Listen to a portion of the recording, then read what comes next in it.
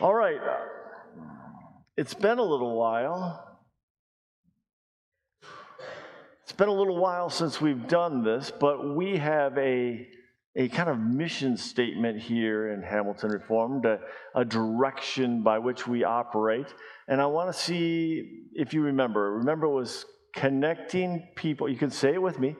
Connecting people to God's family, word, and way of life. It's kind of amazing how that kind of starts to come back in, right? You start to recall it again. Last year, we took a few weeks to look at each part of that. Connecting people to God's family was 1 week. The Word was the next week, and way of life was the third week. That's our mission statement. This year, here, as we launch into this busy period, we are going to look at another component of who we are. We have 4 core values. A lot of work was done on this back in 2020, and of course, COVID really messed things up, but we have 4 core values, and chances are you might not recall those as well. It was great work, but is there anybody who wants to just pop up their hand real quick and say, I know all 4 of them without cheating? Yeah, that's what I thought. Don't feel bad. I had to look it up too. Had to go to our website, no less, to find them. They make sense when we look at them. This church is highly relational. We get along very well with one another, and we encourage one another. We support one another. The number of times that I see you at other events supporting a fellow church member, it's amazing. The ways in which you pass cards and notes on to one another when someone's down or discouraged or hurting or recovering. All the different ways in which this church family truly operates as a family. The core values make sense. Generosity. See it all the time. Compassion. I had a fly that wanted to be part of the family. It's generosity, compassion, hospitality, how much we welcome one another. It's wonderful. And then a 4th one, faith.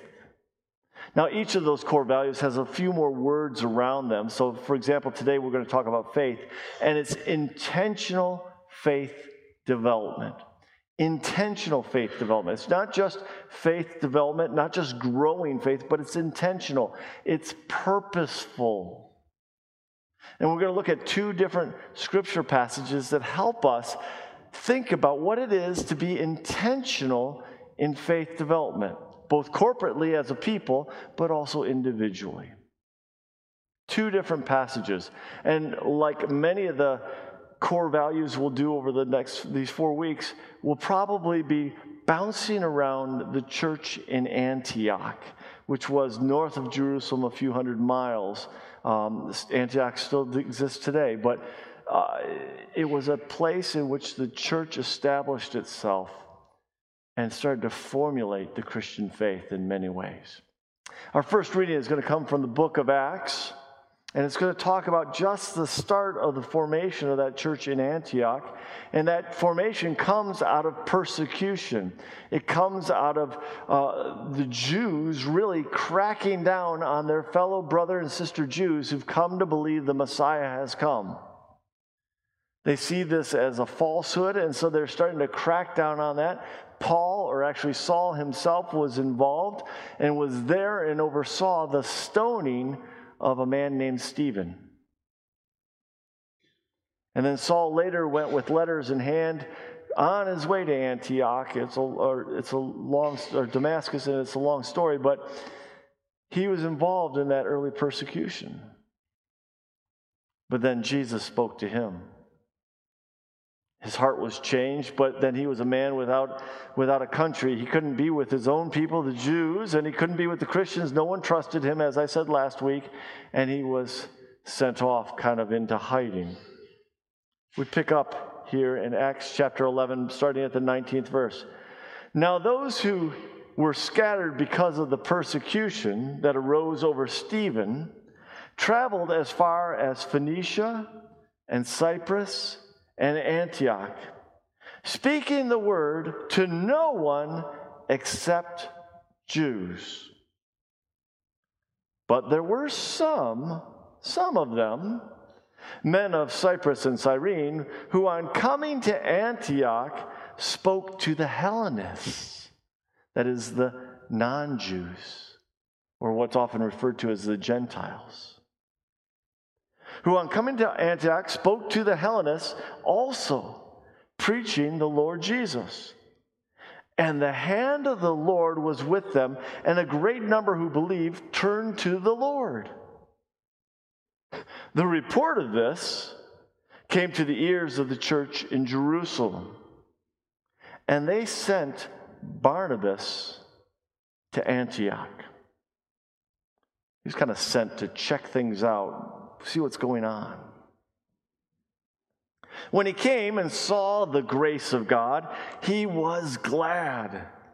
And he exhorted them all to remain faithful to the Lord with steadfast purpose. For he was a good man, full of the Holy Spirit and of faith. And a great many people were added to the Lord. So Barnabas went to Tarsus to look for Saul. That's a few hundred miles further north. And when he found him, he brought him to Antioch. For a whole year they met with the church and taught a great many people. And in Antioch, the disciples were first called Christians. This is the word of the Lord. Almighty God, may you bless to us your word. May our ears and our hearts be open to you. In Jesus' name, amen. All right, faith development, intentional faith development. We see that here in this story that starts with persecution and then expands beyond the Jews that suddenly have come to know the Messiah. It turns out there are now non-Jews, Hellenists, Greeks, Gentiles, people that are not of the Jewish fold, who are now coming to believe that Jesus is Lord. And they're coming to believe that because they've been told it. It's no longer being told in the in-house circle of the family of Jews. It's being spread out, and others are coming to believe. The church, honestly, at the start, really didn't know what to do with this phenomenon. They just didn't know how to handle it. But the first thing they did, like we all do when something's new, is they sent out exploration. And they sent Barnabas out to go figure out what's going on. And Barnabas he gets there and he's just overwhelmed with God's grace. That God's grace is not just for the Jews, but that it's been poured out to all people. He's amazed. But this is new territory. The faith is now spreading, and the way it's spreading is new. And so what to do is really the question that Barnabas is presented with, and it speaks directly into our intentional faith development as a core value. Because Barnabas does two things. Two things. The very first thing he does is he kind of puts down an anchor. You know what an anchor is. It puts you solidly in one place. If you're out in a boat and you put out an anchor good enough to keep the boat there on the water. Even though the water will move you all around, you're firmly established. I put on my Hope anchor socks today just to make the point. Okay? An anchor. It's to make it firm. The first thing Barnabas does is he puts down an anchor for them. You've got all these people who've come to believe that Jesus is Lord, but now what? And so as Barnabas thinks, the first thing he thinks is, okay, wait a minute, we've got to solidly make sure that there's an anchor here, that they stay put. And he says two things. He has them remain faithful, and he has them with steadfast purpose. Remain faithful to the Lord with steadfast purpose. That remain faithful, again, translators are always struggling to bring it into our language, but it really has to do with establishing a firm point. It's kind of like when you say to your kid, stay there, stay put. But it's not only stay put, it's stay put for an extended duration. Have you ever had to work with your animal, like your dog or something, and say, sit, and then walk away? What do they do when you start to walk away? They get up and follow you, right? This is a type of remaining faithful that is happening here is stay put, don't move. Stay there. How many of us have done that in the store where we say, stay right here, I'll be right back. But you take longer than you expected, and the next thing you know, when you come back, they're not there. And then you call one another on the cell phone nowadays, or you text one another, you're over here? Okay, I'll go there. And then you go to where they are, and they're not where they said they would be. No one is staying put. And life right now kind of feels that way, doesn't it sometimes? No one is staying put. Up used to be up, down used to be down, black used to be black, white used to be white, on, off. Now we even struggle to know what terms to use in our basic language. No one is staying put. Barnabas is saying, stay put and do so for an extended period. And what I want you to stay put is, I want you to stay put in the Lord Jesus. I just want you to hold on to, he's telling them, these early believers, I just want you to hold on to Jesus that you believe into. I don't want you letting go of that.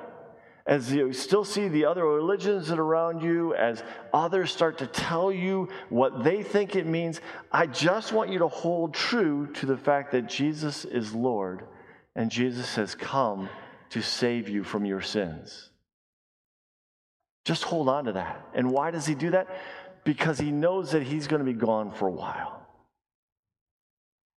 He wants them to remain faithful. He wants them to have steadfast purpose. And what that steadfast purpose is, it speaks, you'd know the word right away. If I gave it the word to you in Greek, you'd be right there. Cardio. What does that sound like? The heart. It's not just being firm as an anchor in one place. It's the heart, the core of who we are. Knowing why. Our heart is what keeps us there. Keep your heart in Jesus. Don't just do it because someone told you to. Don't just do it because you grew up in the church and that's the way we always did things. Your heart has to fully be there. We stay put. We stay anchored when our heart is involved. It is not easy for us to leave where our heart really is. Oh, there's times where we can get distracted, but we stay with where our heart is. And Barnabas is, the first thing he's doing is saying, put your heart completely in Jesus and stay put. I know everything's confusing right now. You've come to believe that Jesus is Lord. He's your Savior, that He's Lord of all, that He's been giving you new life. But don't get confused by everything else. Just stay with that simple truth. That's the first thing Barnabas did. And it's very appropriate for us when we talk about intentional faith development. Sometimes we have to have a fixed point upon which to be fixed as we learn everything else. A teacher will tell you this all the time. You've got to start from a base point and then build there. You can't know everything right at the start. It doesn't work that way. It never has. You have to start with the base and build from there. But while you build from there, you've got to stay there. I love, because I like math, I like the old cartoon where the student is raising the hand regarding algebra, and the caption says, there's on the board, it says x equals 3. And the caption is, the student says, but teacher, yesterday you said x equals 2. And for those who got to algebra, you know that x changes. Things change around us, but we need to stay firm as we build from there. I used to work with seminary students, helping them learn how to become pastors. And one of the things I would do early on is introduce them to the idea of doing a children's message, which scares most of us, right? The idea of teaching children and teaching them something about the Bible. But you may not know this, children's messages are absolutely full of heresy. What do I mean? They're full of all sorts of things that aren't true about God, but yet we say them.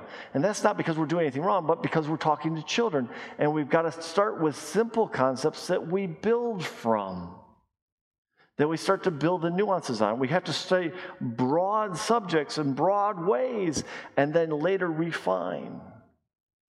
Barnabas is saying, stay put, stay on this. We will develop that. In our faith development, it's the same thing. We have to start somewhere, and we have to hold on as it starts to expand and grow. The second thing he does is he looks at the situation and he's overwhelmed.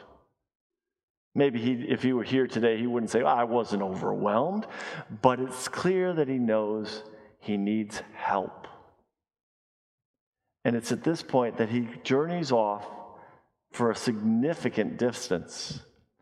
And he goes and retrieves this character, Saul, who was once a Pharisee and persecuting the church. He goes and he gets Saul and he brings Saul back, because who better to teach these people than someone who was deeply steeped in what the faith is, but what it now means to have Jesus as the Messiah. In intentional faith development, we have to pay attention as a core value to the idea that it needs to be intentional. We can no more come into church on a Sunday morning repetitively and sit here in the pew or do whatever and think that our faith will grow just by being here. That's as good as when I used to lay my head on my math book at night in college thinking that maybe the calculus would finally make sense when I woke up in the morning. Didn't work, by the way. It gave me a headache. It's the same as just because you're in the garage doesn't make you a car. Intentional faith development means that we need to be purposeful about seeking out someone else who can teach, guide, instruct, and help us. There's none of us who have fully arrived. There's someone who always knows something more or has a potential answer, or at least a pondering or a wondering about the things we're struggling with. We're wondering about, how does that work?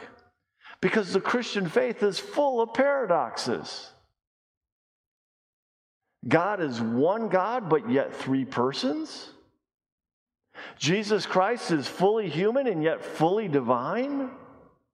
How do we reconcile those things? And the paradoxes go on. There are truths of our faith that are worth digging deeper into, and what do they mean, and what do they say about what we believe? So Barnabas, in his work with the church in Antioch, does two things. He first tells them to stay put, don't move, hold fast to Jesus. And then he goes and he gets a resource, namely Saul, to help come. And now that Saul arrives, things aren't all just hunky-dory, everything's all better. No, the scriptures tell us that they worked together on them for a year. And through that repetitive working and teaching, that church is where people first came to be called Christians. Because they started out by being exhorted to stay fully in Jesus, and that over that time of teaching and learning, they came to be ones who followed Christ. All right. That's our first big picture. That's our first snapshot. You know, that's the opening thing we need to pay attention to in our faith development, that we get a picture early on in the early church, at the early formations, as the gospel started to spread, as the good news of Jesus Christ started to spread outside of the fold. That's our initial picture of what it looked like. And like I said, in the coming weeks, we'll return to Antioch for other reasons as well. Because so much is happening in that church as it kind of becomes this catalyst for the Christian faith to take off. But that's our opening picture. That's like when we open a book and we start to read the very first words or the first chapter. There's well-known books out there. It was the best of times. It was the worst of times. That book, it was written by Charles Dickens. It's The Tale of Two Cities. Or, I don't think I usually get this one exactly right, but it's a truth mutually acknowledged that a man with a large fortune must be in want of a wife. I don't usually get that exactly right, but it's the opening words to Pride and Prejudice, Jane Austen's book, which is pretty much the second most read book outside of the Bible. If you haven't read it yet, now you know you need to join the rest of us. This is the opening of the church, what's happening. This is the initial picture, but there's a second picture that we're going to look at this morning in our intentional faith development. This is where we kind of go to the end of the book, where we read some of the conclusions and see how everything starts to be wrapped up. Or, to put it differently, this is how we see how well did this initial stuff hold, and what does it look like later, years later, a decade or more, 2 decades, 3 decades. What does it look like now? In particular, Saul, who was brought out of exile to do this teaching, Saul, who we know as Paul, what does it look like at the end of his life? What is he now doing about faith development? What does that intentional faith development look like? And that's the second part of what we have to read this morning. We're going to now read from 2 Timothy. 2 Timothy is a letter that Paul writes to his co-worker Timothy. And it's a letter most scholars believe probably is his final letter. This is a time in which he's in jail in Rome, and it's no longer kind of a house arrest. We believe that Paul was arrested in Rome probably more than once, and certainly at this point, even if it was one continuous, it's no longer house arrest. He's now bound in chains. Circumstances have changed, and everything is indicating that Paul is coming to the end of his life. And I don't know about you, but when I have the privilege to sit with someone who knows that they're in their final days and they're still able to communicate and talk and share about what was important in life, what's of real value, that's when I'm really listening. You know what I'm saying? When you come across someone who really knows what they're talking about, or when you come across someone in their final days who really is looking back and summarizing it up, what was of value, what wasn't, I'm listening. And that's where we are with Paul today, writing to Timothy, his co-worker. And just for our mind, I just want to reset us a little bit. Timothy, so often we look at Timothy as maybe someone who's a little new at this, maybe a little weak in the knees in ministry, still has a lot to learn. That's a good image, and we get that image because of passages like 1 Timothy 4:12, where Paul says to him in the previous letter, he says, don't let anyone look down on you because you're young. That's very specific in context. It's important. But Timothy was a co-worker of Paul who was very strong and very capable. Timothy is the one that Paul writes about. I don't have anyone else like him. Timothy is the ambassador that Paul would send back to Ephesus and back to Corinth and other places to help clean things up and make sure things are going well. Matter of fact, this letter is probably written to Timothy in Ephesus as he's trying to reorganize and re-get the church on the right path. Timothy was probably Paul's second-hand man in many ways. So when Paul writes to him, he's writing to Timothy probably about things Timothy already knows.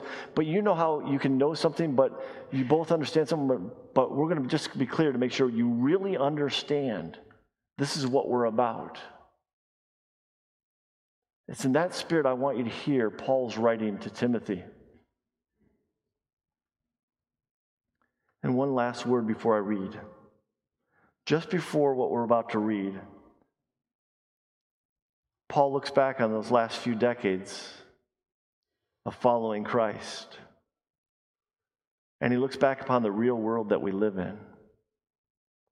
And he speaks to all the people that are living very different lives than the lives that Christians are called to live. Destructive lives, lives that are lived for themselves, and lives that are often very difficult or hard on Christians. And so what we're about to read is Paul's response to all of that and who we're called to be.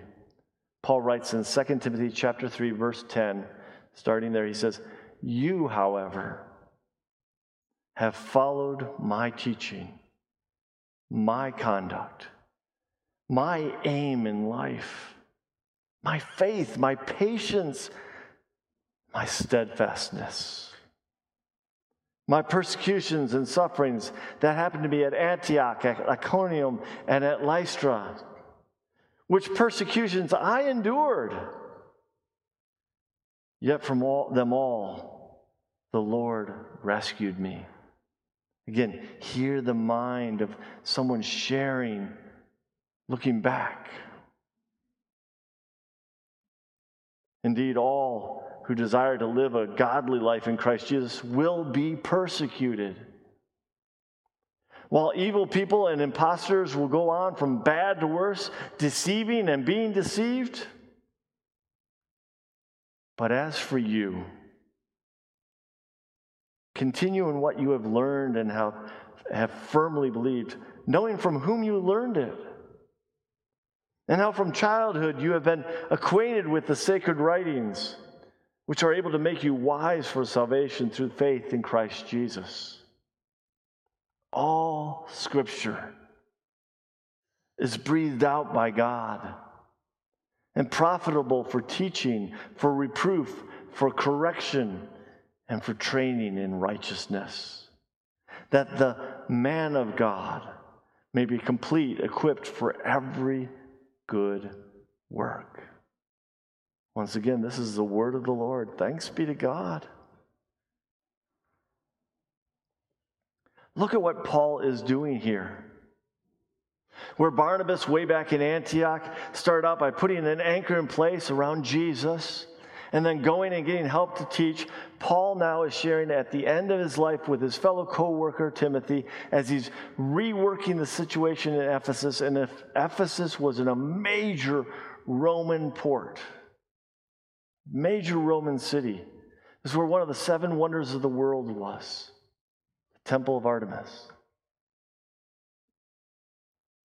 A major city, and Timothy's been sent there to work, and Paul says, hey, look, in your faith development, as you work with others, remember this, that we're not like other people. We're not living as the world lives. And then Paul lays himself down as an example.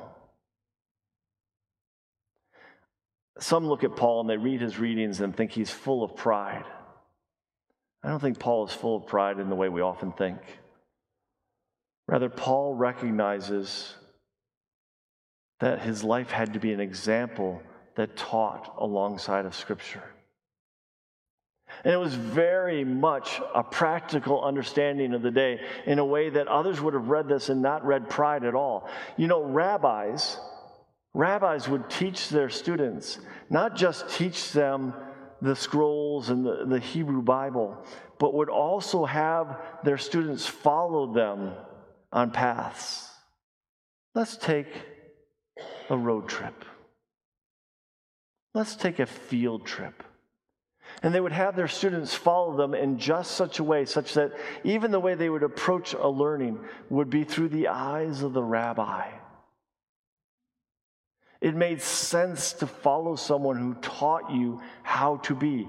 We do this even today. We have mentors and we apprentice people. We have people we learn from.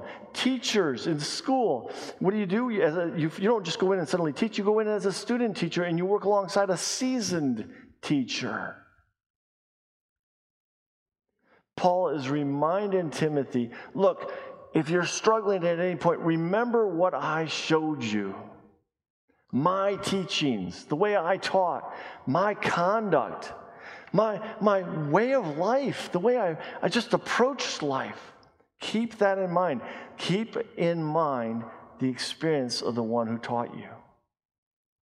You know, I was thinking this morning, and this was not originally part of what I had to share with you today, but I was just thinking this morning about the church I grew up in and how I went to Sunday school, and I was sent there by my parents. But I was a young boy, and I'd rather play out on the playground. And I still remember Ken and Ruth Kike. When I tell you they were old, they were old. Honestly, I didn't understand why he didn't walk with a staff. They epitomized the idea of what Abraham and Sarah must have been in my mind. They were so old. Their hair was whiter than white. Well, Ruth's wasn't. She kept dyeing it. But the white kept breaking through. But their faces were so, from a young mind, their faces were just so incredibly wrinkled. And they were teaching our Sunday school class. We might have been second grade, third grade. I mean, we were all about play.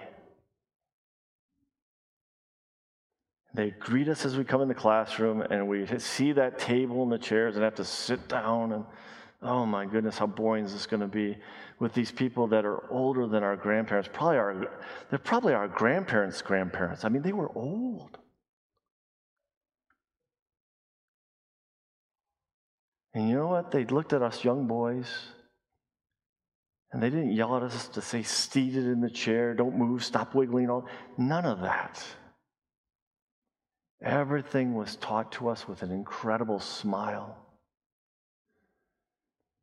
We'd come in one day and they say, you know what? We're not going to sit in the chairs today. We're going to learn underneath the table. We're going to build a fort first. And they'd get blankets out, and we'd cover the table and put the chairs up against the table, and we'd be all snug under the table. And they must have been 80, 90 years old on the floor, under the table, teaching us wiggly kids.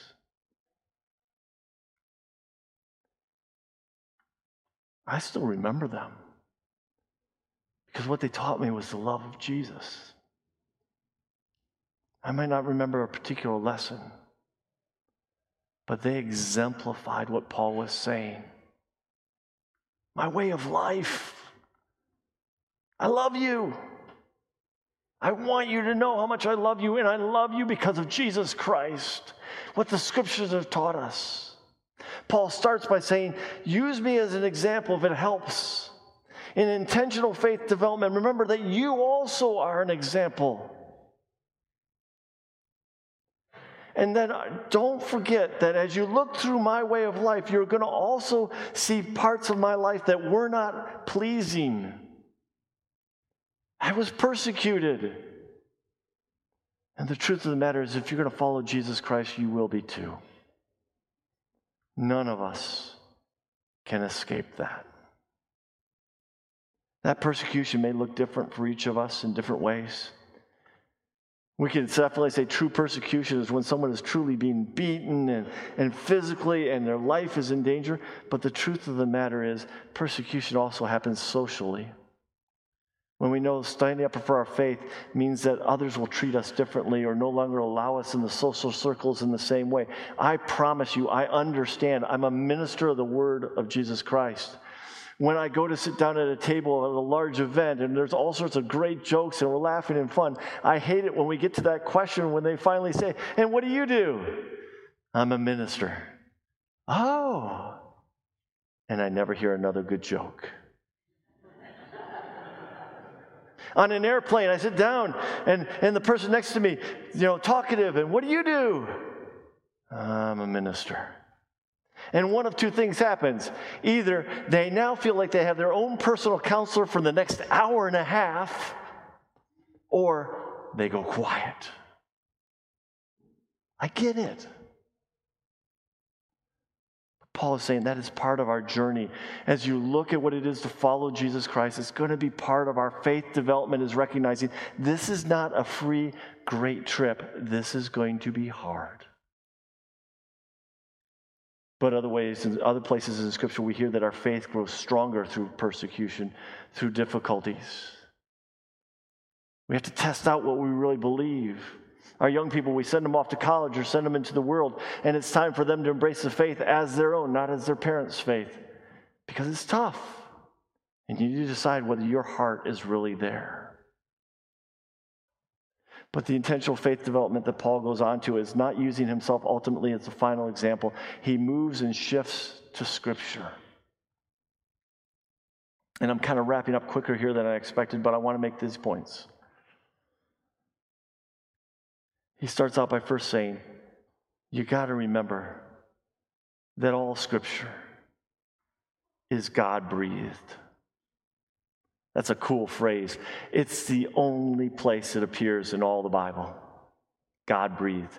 It kind of looks like Paul made the word up. He didn't. A philosopher or two uses it as well, but it's a rare word, and it means this. Why not say, God-inspired or God-directed? Or he says God-breathed, and he says so with this purpose.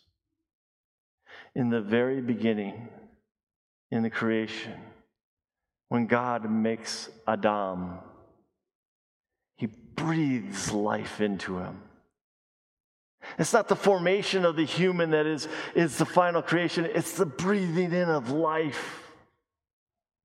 Ruach, that word for spirit, the Hebrew word for spirit, is also the word for wind and breath.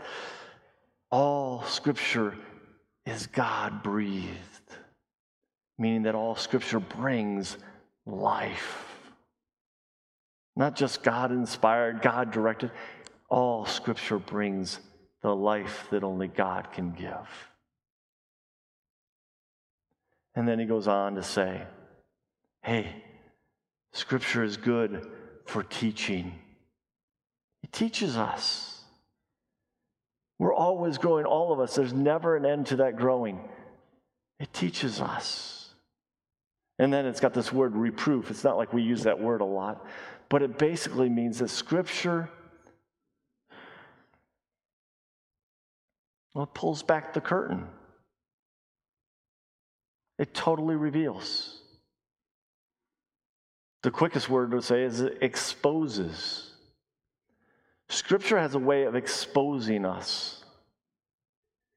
Anything we think we can hide behind, it just totally exposes us.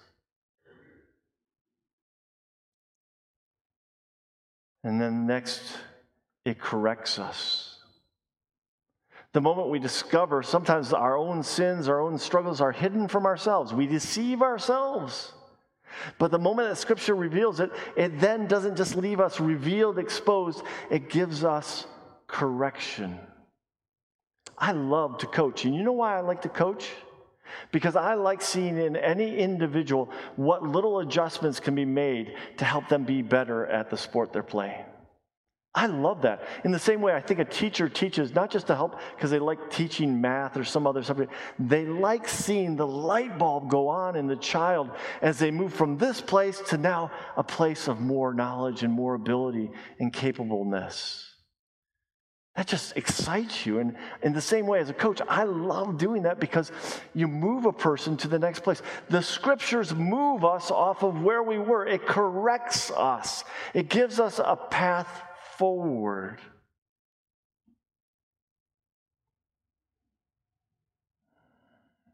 And ultimately, it trains us for what it means to be right with God. It puts us on the right training regimen. Any sport you play, if you start practicing just when that season starts, you're already behind. If you come into a difficult circumstance in your faith journey and you haven't done any preparation, you're already behind and you know it. The work starts now. And Paul shares all this because he says in the end that the man of God, and what it means there is the man and woman of God, it's anthropos. It's the same way you and I used to a couple decades ago use the word man to mean all humanity. That the man of God, the humanity of God, may be complete, equipped for every good work. In other words, we have a place we're going and arriving, and Scripture helps us get there. Intentional faith development is growing in our faith with purpose. And so I encourage you as this new season of study begins to take advantage. Maybe your time and schedule doesn't work to attend one of the items that are available. But if it does, take a risk. Maybe you don't have to go every week or every time, but just push yourself. Or maybe there's a Bible study going on somewhere that you thought, maybe I'll do that at some point. Now's the time. Or maybe it's your personal devotions or Bible time. Now's the time to pick it up again. Now's the time to grow in our faith development. And I'll wrap all this up with this piece. A week or two ago, we were asking for a person to teach the second and third graders. God answered prayer. Intentional faith development is already underway as someone has stepped up to try it out. So let's be in prayer for that person and everyone else who's working with our kids and working with us, because I think we're probably the hardest kids. Let's grow in Christ. Let's pray. Almighty God, may you bless us in your word. May you help us to grow alongside of you. And may you guide us as we dig deeper into this core value of ours to be intentional about our faith development. In Jesus' name, amen. And now may the grace of the Lord Jesus Christ, the love of God, and the fellowship of the Holy Spirit be yours this day and forevermore. Amen.